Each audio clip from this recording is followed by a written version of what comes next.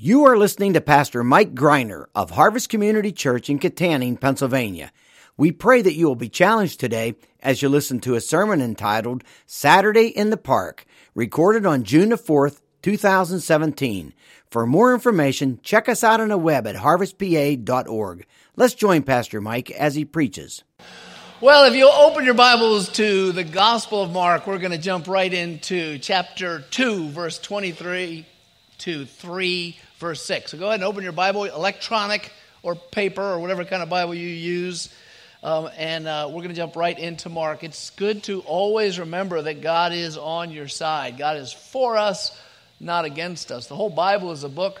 I love the line, it's in so many songs, that the phrase redeeming love, that those two words go together. God didn't go to the cross in anger at you. He went to the cross to love you. And he's always for you. He's on your side. And our particular text in Mark is going to be an example of that. So look at Mark 2, 23 to 3, 6. Ready? Verse 23 of Mark chapter 2. One Sabbath. Now, if you're not used to going to church, the word Sabbath might throw you off. It means the seventh day of the week. Some of you might say, we know that, but hey, when I was just started going to church, I didn't know what any of the words meant, and no one ever explained them to me. So I want to make sure you're out there. If that's you, Sabbath is the seventh day of the week, and for the Jews that meant the day off, and that's a Saturday, by the way. One Sabbath, Jesus, was going through the grain fields, and as they made their way, he never went alone. He had his guys with him. His disciples began to pluck heads of grain, obviously to eat. And the Pharisees were saying to him, "Look, why are they doing what is not lawful on the Sabbath?" So now the Pharisees are coming right up to him and saying, "You're breaking the law here." And he said to them, "Have you never read what David did when he was in need and was hungry, he and those who were with him? How he entered the house of God and in the time of Abiathar, the high priest, and he ate the bread of the presence." Now you may not know that event, and I'm not going to go into detail of that event either, but the point is that many years before and in the Bible, great King David went and ate bread that wasn't meant for him, which it's not lawful for any but the priest to eat, and also gave to those who were with him. Verse 27, then he said to them, "The Sabbath was made for man, not man for the Sabbath. So the Son of Man is Lord even of the Sabbath."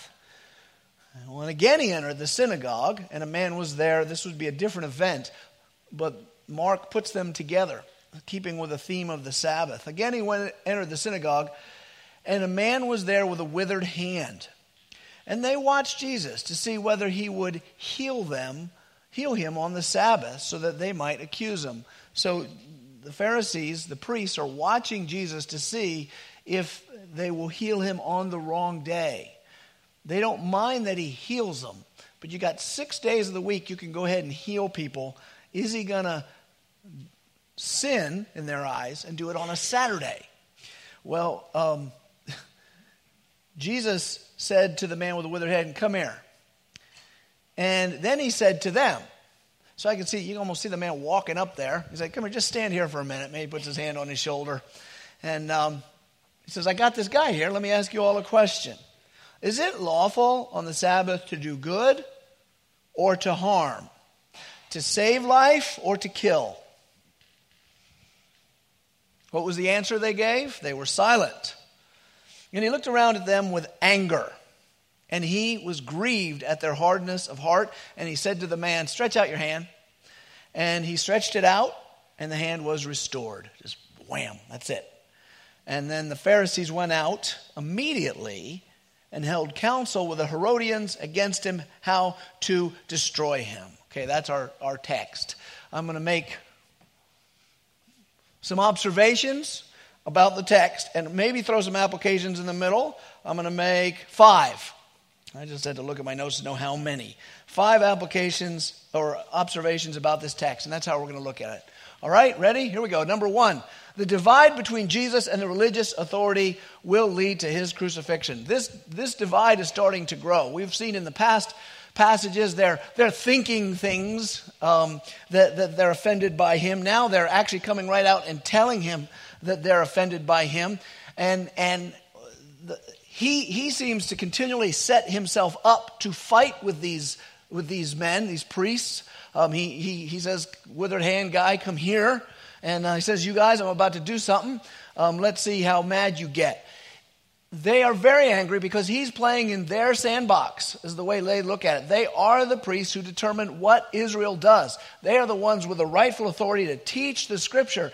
And here's a man who has not gone to their schools, has not studied under them, and he is standing there as if he has the authority to tell everyone else what to do. He's taking their power away from them. He's undermining them. He's not going to let them even correct him. When they see that he's getting it wrong, he doesn't let them, they say, knock it off. And he says, no. Because he seems to think he's there to correct them. And they're very offended. He's teaching the Bible, but he's not authorized to teach the Bible. He's a threat. And they want him removed.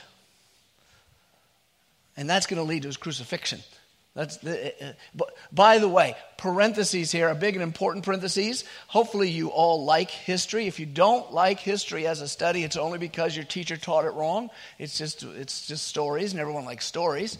And there's a pattern of history. This pattern happens all the time within Christianity. And we should take note that it is 2017, and I think it'd be October 31st.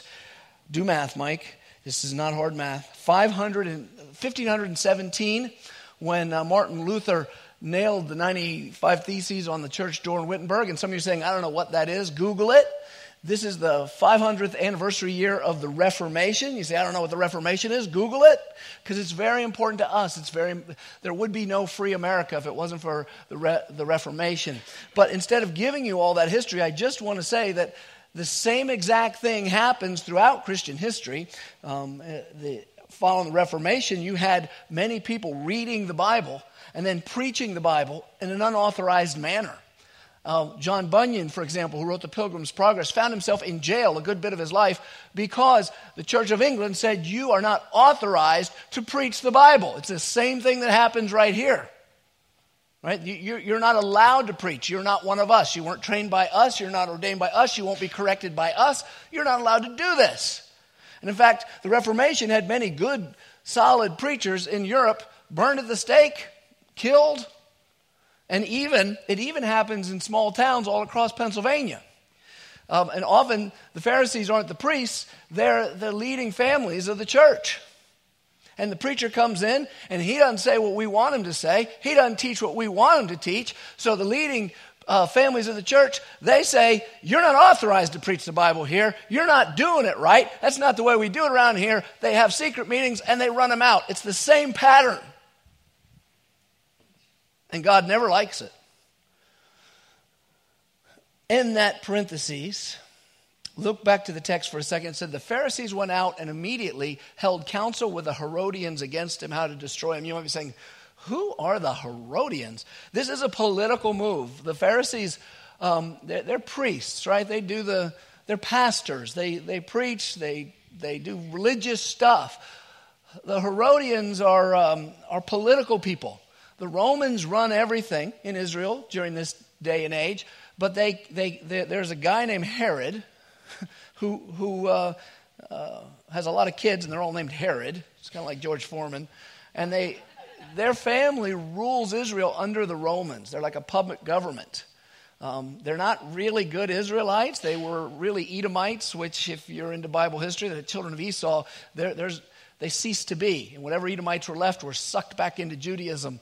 And so the Herodians were kind of not respected by the religious people. They didn't like them. The Pharisees didn't like Herodians. Why are you? You're just puppets of the Romans. You're not even good Jews. But here you'll see that war makes strange bedfellows. Here they are going to the Herodians, the political people, and saying, look, this Jesus guy, I don't know if you're watching Capernaum and the Galilee, your eyes are down Jerusalem or something, but this guy's stirring things up. He's coming into our synagogues, and the people are going after him, and he's not listening to us.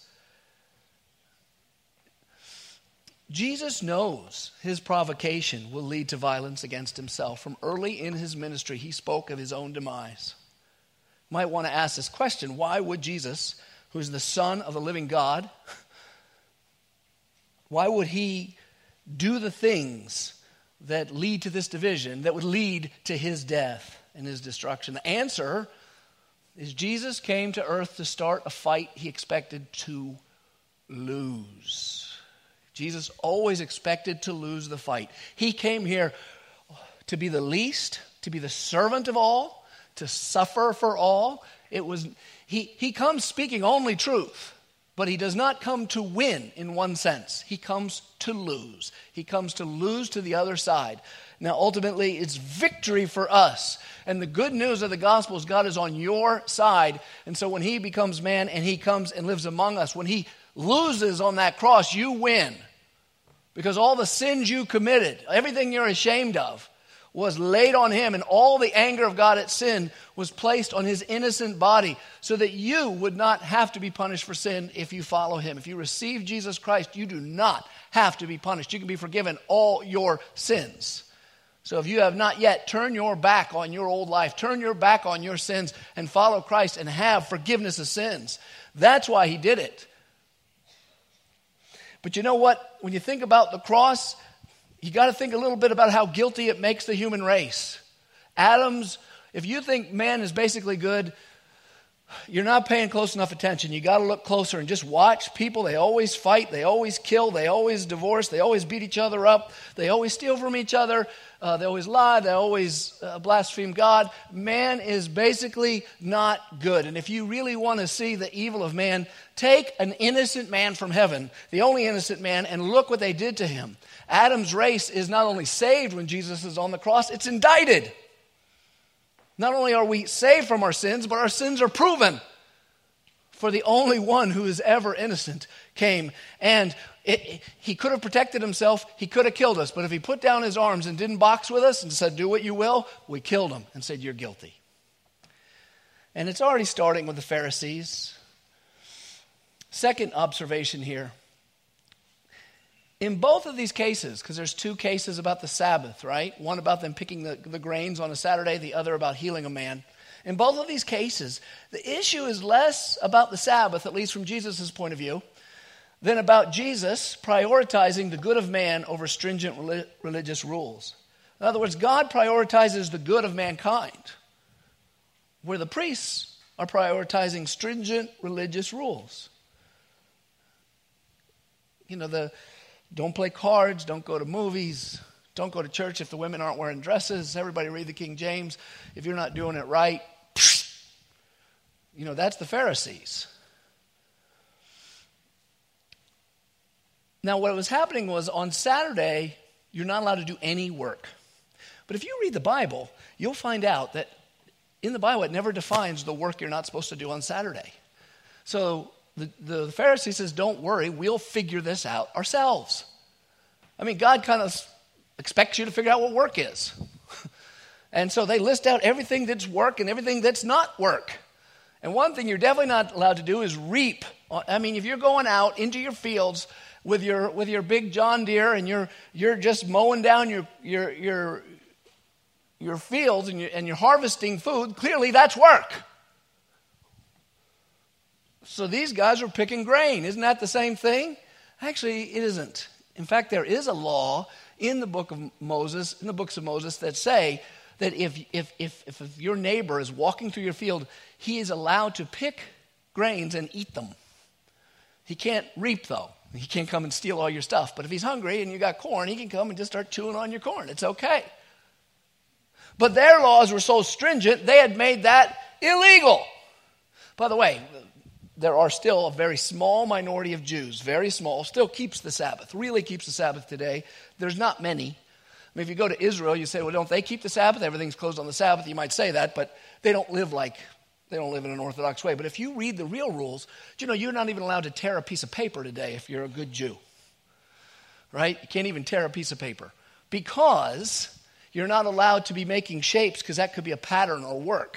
And you may accidentally tear something like work. And you might think, well, that's silly. Well, that's how it was back then with the Pharisees too. They were tough.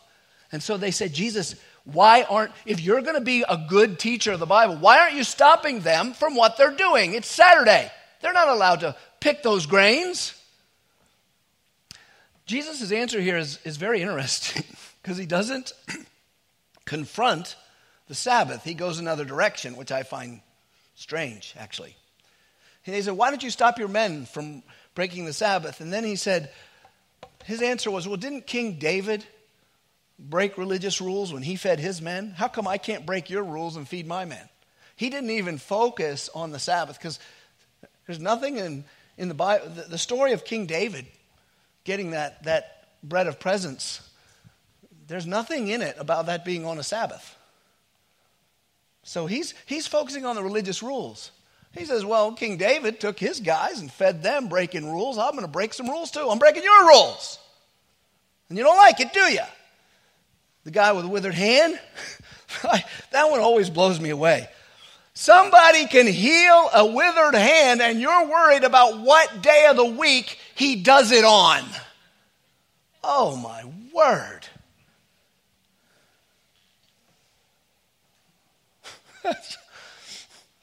Can't you do that tomorrow? His hand will be withered tomorrow. Jesus, though, he goes this way with it. He asks them a question. Is it lawful on the Sabbath? Not by their laws, but by the laws of the Bible. Is it lawful on the Sabbath to do good or to harm? To save a life or kill? They were silent. It's an easy question. Easy question, guys. It's lawful to do good. It's lawful to save, but they're not going to say that because they had so many rules of you weren't allowed to tie a knot or untie a knot on a Saturday. You couldn't tie your shoes. No kidding. You couldn't tie an Orthodox, really serious Jew can't do it today on a Saturday because it's work. So if I say yes, you're supposed to do good, he's going to come up with something that breaks one of our laws that's really work. So they just, like cowards, were silent. And what does their silence equal? Their guilt. But I want you to notice that in both cases, where's Jesus' concern? He's concerned for the hunger of his men. He's concerned for a man whose hand is withered. Where's the Pharisees' concern? On religious rules. We as believers need to keep this in mind. We are first members of the same family of God through Christ. We should care for one another first. Church folks get mean over so many non-essential matters. Some of you are, Harvard's been just about your only church, and I'm glad. You know, I think some people, when it's the only church they have, they can be excited about it, and they go to another church and they're sad, or they can be critical of it because they haven't been out there and seeing how things are out there.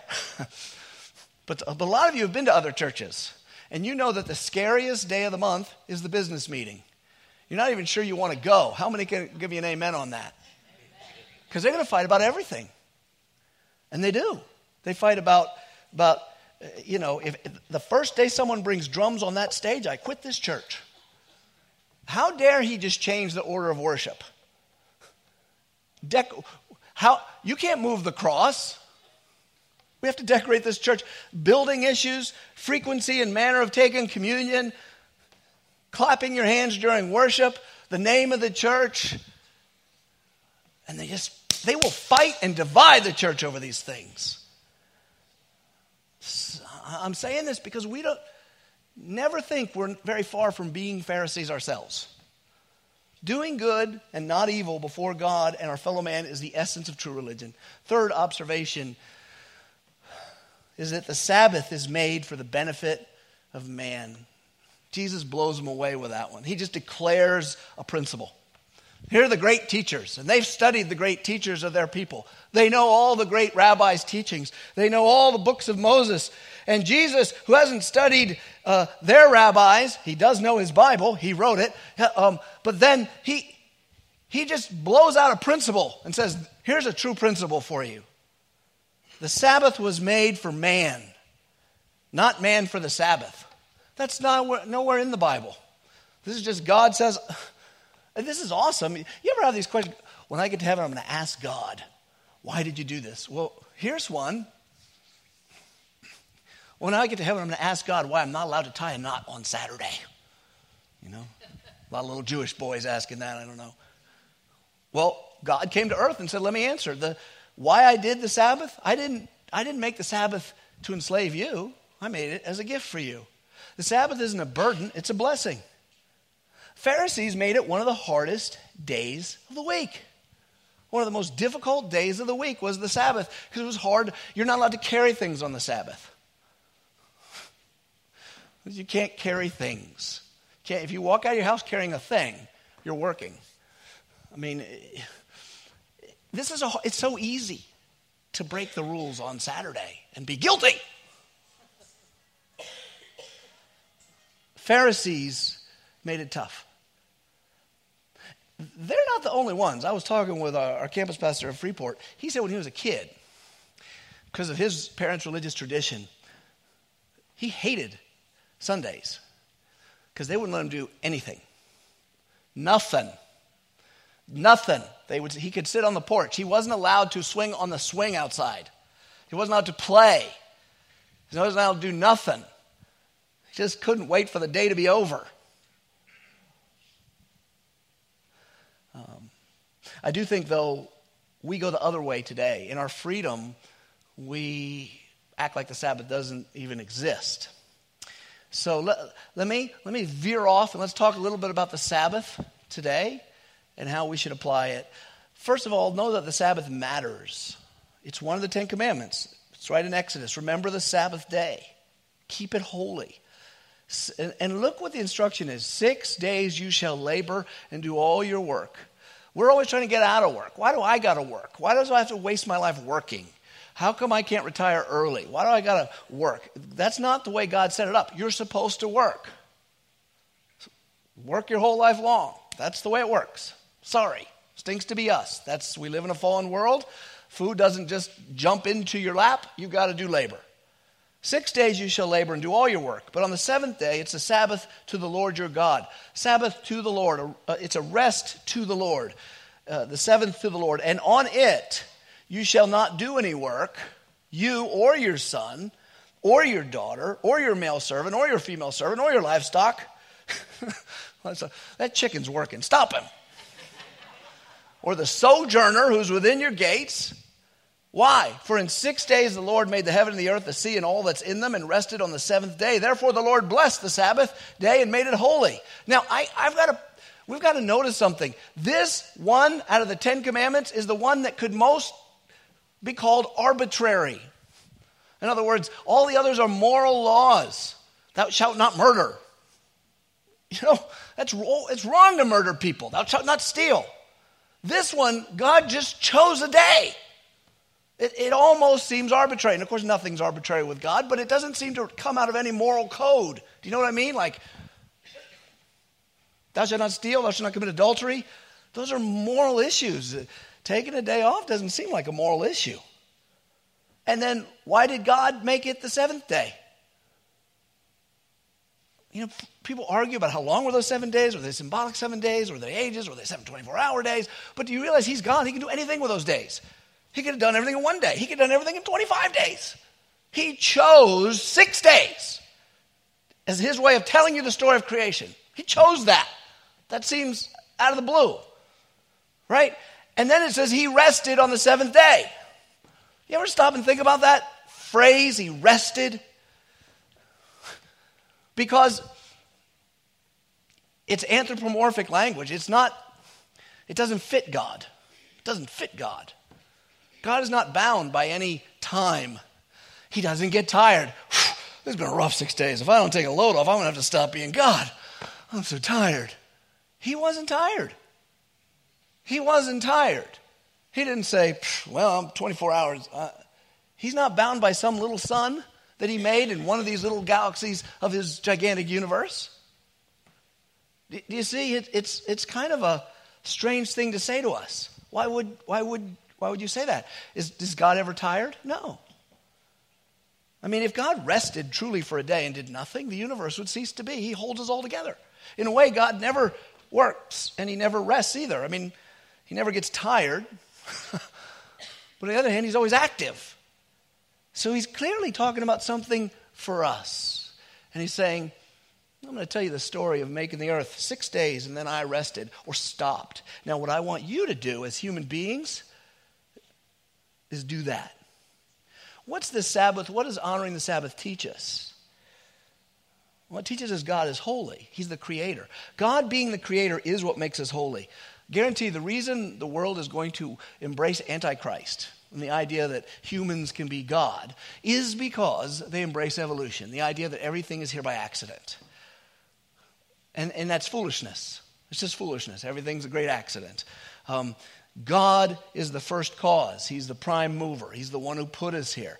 Therefore, we are creatures. Therefore, we are property, in a sense, of him. Therefore, he deserves whatever kind of payback he wants from us. Whatever he wants from us. He is holy. We are creatures. And the Sabbath is your day to remember that. It's the day you give to the Lord. It's interesting that it's the seventh day because normally he wants the first fruit. Second, you're supposed to work 6 days. 6 days. Be concerned about practical human worries. One of the difficulties of our school system is we train children to think that they are only supposed to work 7 or 8 hours a day, 5 days a week. And that's not the real world. And then they get out of that and they think, how come I can't make a living at 40 hours a week and play all the time? Because if you're going to make a living, most of you are going to have to work 50 hours a week. Sometimes more, sometimes less. But then you got stuff to do at home. 6 days are made for working. It's not Friday and then, whoo, I'm off for 3 days. He says, be concerned about practical human concerns for 6 days. But then, on that seventh day, give it back to me. Be concerned about me and don't be concerned about all your worldly things. Rest. He has designed our bodies and our minds. And then he said, and our emotions, work 6 days, take 1 day off. That is the rhythm he wants.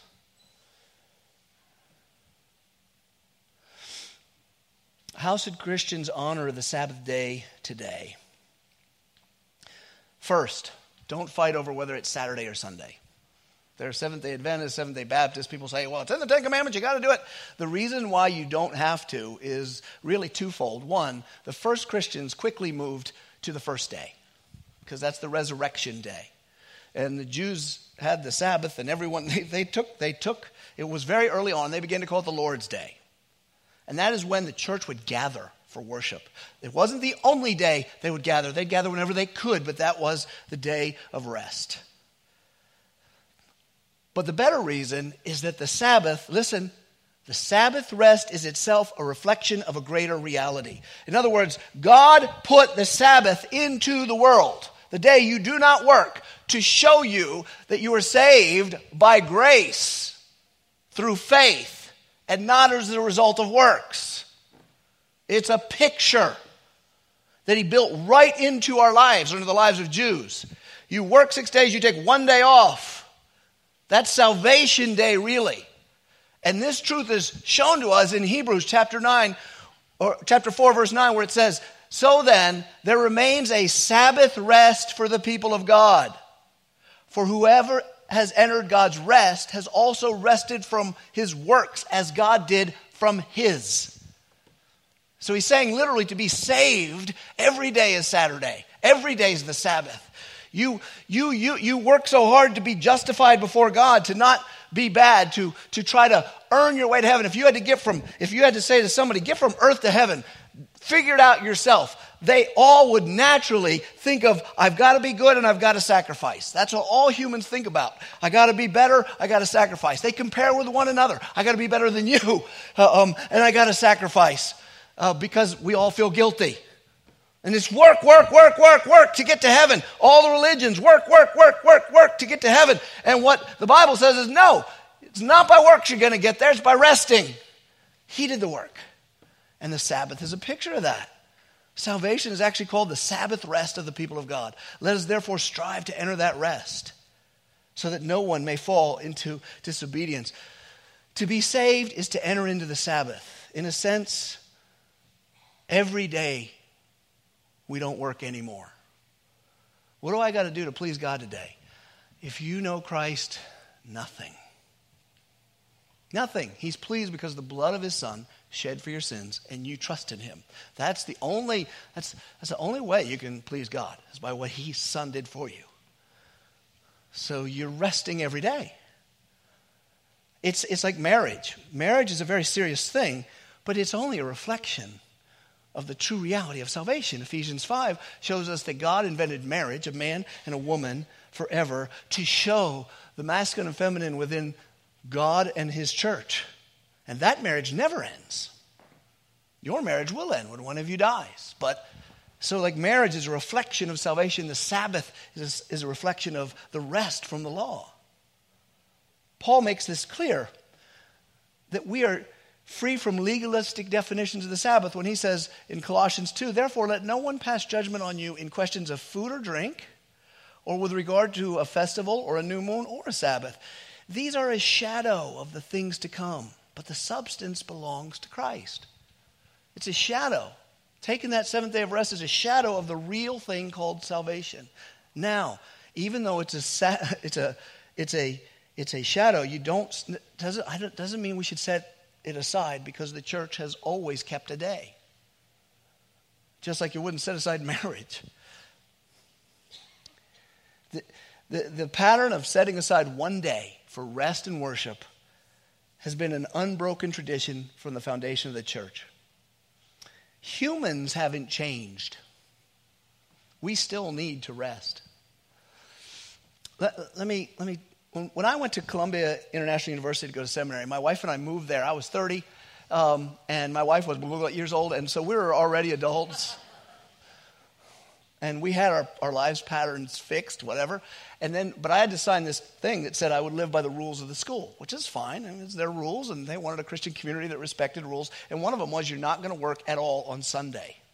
You can go to church and do ministry, but you can't work.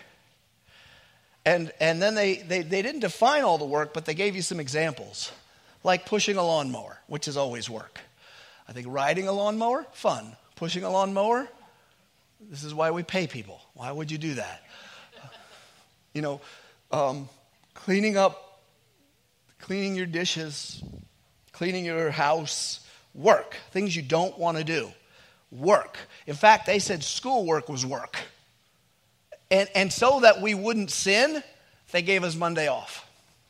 No kidding. I had 4 days of school whole time I was in seminary. Mondays were off because they didn't want to tempt us to work on Sunday because they know we do our homework. So I said to my wife, this is what they want, and I got to sign this thing. She says, okay, good for you. I said, well, if I'm doing it, you're doing it. She says, well, I'm the wife. I don't have to do this. And because we both thought, how can you get everything done if you take one day where you don't do anything? You've got to do some work every day, don't you? But we both took the challenge together, and you know what we found out? It was awesome. First, I found out that you work 6 full days. I have plenty of time to get the work done. But here's the best part. Guilt-free rest one day of the week. Now, I know that there are a lot of people here who you never feel guilt-free when you're resting. And you know why? Because you don't take a Sabbath. That's it. You don't take a day of rest. You don't know what it feels like to have guilt-free rest. Well, I want to tell you, God gave us the gift. We just didn't notice. Sabbath was made for us, not us for the Sabbath. Now, I know there's practical concerns because our society does not respect the Sabbath or Sundays like it did. And a lot of times you have to work on the Sabbath, or you may choose to do other things. 7 hard days can make 1 week. So I'm going to suggest to you as a Christian, you need this pattern in your life. And I'm saying I have never broken the pattern, with a few exceptions. There are emergency exceptions, but I haven't broken the pattern since I left that school 20 years ago. Whenever. I don't know how old I am. I was 30, right? So, yeah. So here's my suggestions for you. Worship with God's people every week. If you can do it on Sunday, that's good. Now, I realize that sometimes you have work on Sunday. At Harvest in Katanning, we have a Friday night service, and I've driven to all the campuses from where I live, and none of them are too far. If you have to work Sundays, come on Fridays to the Katanning campus at Harvest. But setting aside time to worship with God's people, not just listen to it on the radio or on the internet, but come and worship. Be the church. The word church means the gathering. Come and gather. But for those who are Friday night regulars, it's a day they want. Sometimes they may think, well, now I can work for 2 more days. And that's not good. Because you may work all day Friday, go to church, and then you say, well, then I would say if you work all day Friday, then go to church, you should still be taking 1 more day of the week where you're not doing anything except rest. And give that day to God. So this is not a day where I'm going to be concerned about worldly matters. And you can play, you can tie knots, and you can throw a frisbee, or whatever it is you want to do. Don't sin, and remember your God. Have a day of rest every week. The worst people about this are normally pastors. Many times pastors burn out. I didn't think I ever would, but hey, there you go. But I remember many times telling fellow pastors, they were saying, I don't know if I can take it anymore. I said, do you get to take a day off? They said, no, I don't have time to take a day off. There's too many needs. Yeah, you're Superman. God can't run the world without you.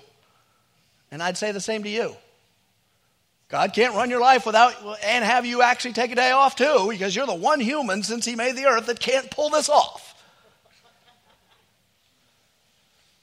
Stop thinking of 5-day weeks. Think of 6-day weeks. Never feel bad if you've got to work 6 hard days. Get all your chores done on 1 day. All right. Yeah, and teach your kids to honor the Lord. My kids, if they went on vacation, they went to church. They've been in a lot of foreign churches. You just teach them. This is what we do. We honor a day of the week. And anyway, 4th observation. That was a long one, but we had a lot to cover. The last 2 aren't that long. Here we go. 4. I'm on 4 if you were wondering. Jesus is the Lord of the Sabbath. This blows me away. In the middle of saying this, he says, by the way, the Son of Man, and he's referring to himself. That's a messianic title that he got from the Old Testament. By the way, the Son of Man, me, I'm Lord of the Sabbath. I mean, that has got to freak out the priests. We run the Sabbath. We tell people when they're right on the Sabbath and wrong on the Sabbath, I am Lord of the Sabbath. I mean, it's just wild. Could you imagine a parent saying to their kid, you're going to do your chores. Mom, I am Lord of the chores. Mom's going to be like, well, we're going to put you in your place. And that's exactly what those Pharisees thought. He says, I am Lord of the Sabbath. If I want my guys to pluck heads of grain, they're plucking heads of grain, baby. And if I want to heal withered hands, I'm going to heal withered hands. I know why I invented this day. You guys apparently don't. You've made it a burden. It was supposed to be a day of rest that you give back to me. I love the boldness of Jesus. He's no coward. He says things out of love that are true, he's not trying to hurt people.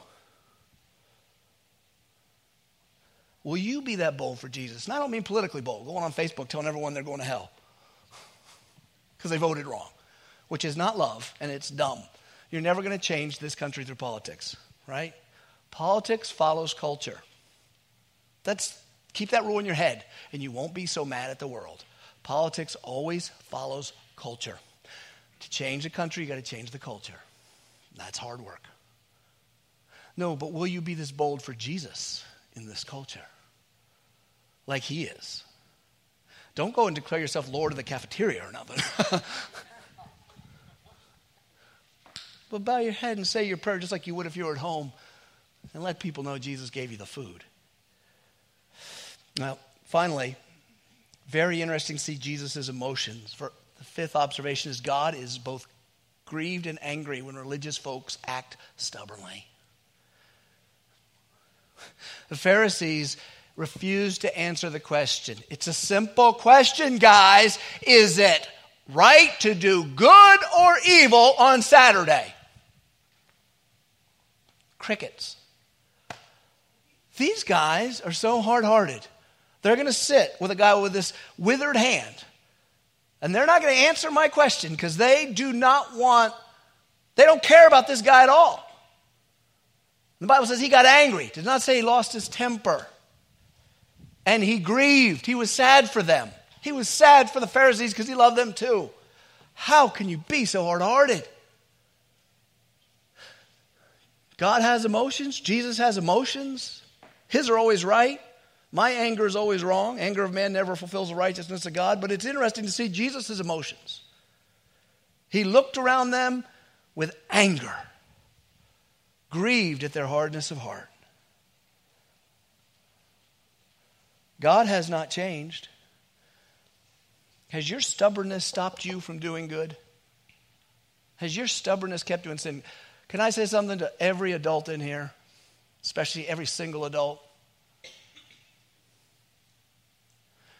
The Bible says you're not supposed to have sex with anyone before you get married. You guys just are so stubborn and hard-hearted towards God. I know it because I do the weddings. I ask people straight to their face, do not come to me about your relationship problem if you do not want to hear the question, are you sleeping together? I just had a conversation with a guy from the church recently. He's saying he's having problems with his relationship. None of you guys know who this is, and there's hundreds of people, so you couldn't guess. And I said, well, tell me this. Are you having sex? Have you kept her pure? No. Well, why are you asking me to have God bless what you're doing? Or is there some other sin? You hold on to your racism. You want your Confederate flag and show those black folks what for. Or is there some other sin? You're just stubborn. Or you won't forgive somebody, so there's fights in your family or fights in your church. You just won't let it go. And you're right, because God is certainly on your side.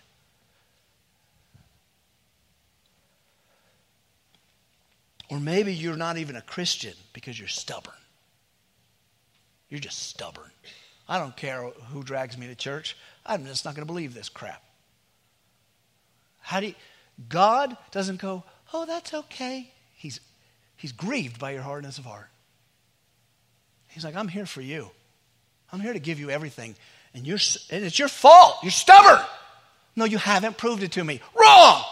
You know he's there.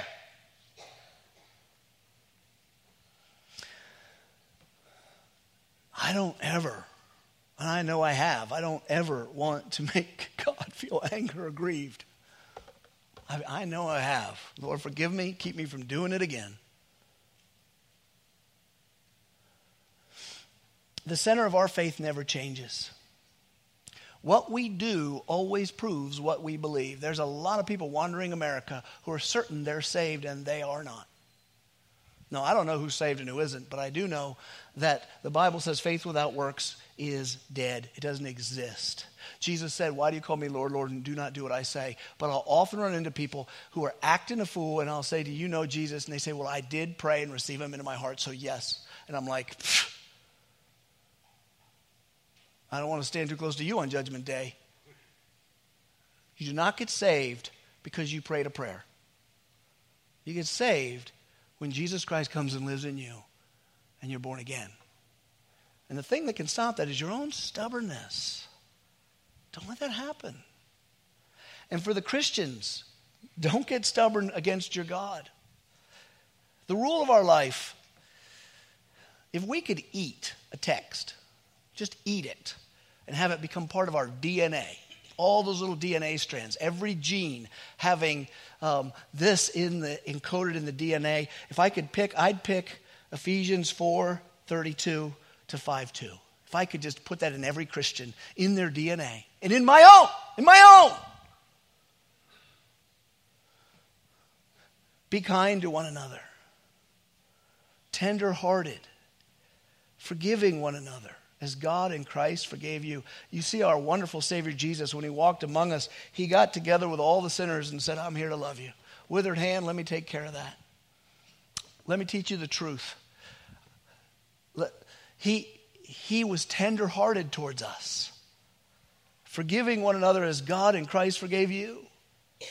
Therefore, be imitators of God. What a beautiful, wouldn't that be great if that's in every cell of your body? So whatever God does, that's what I want to do. What's God do? Be imitators as beloved children. Look how you're allowed to look at yourself. God looks at me and he's just nuts. He just loves me. I'm his special one. Hey, you may look at this body and you may look at this face and say, but God goes, he's awesome. He pulls out his iPhone and shows the angels, look at Mike. They're like, more pictures of Mike. Great.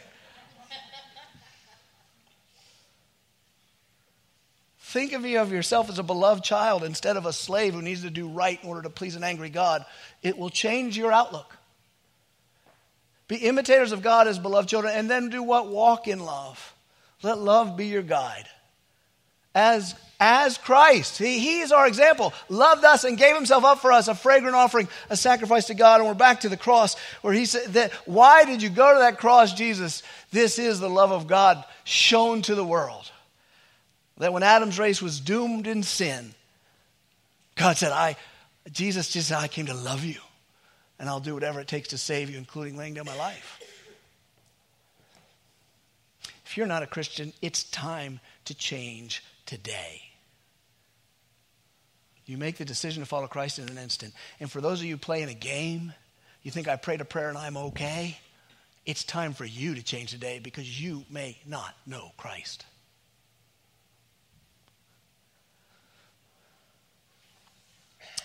I want to love and not grieve God. How about you? Thank you for listening to this sermon from Harvest Community Church. We invite you to join us at any one of our 4 campuses located in Kittanning, Petrolia Valley, Indiana, and Freeport. For more information, check us out on the web at harvestpa.org.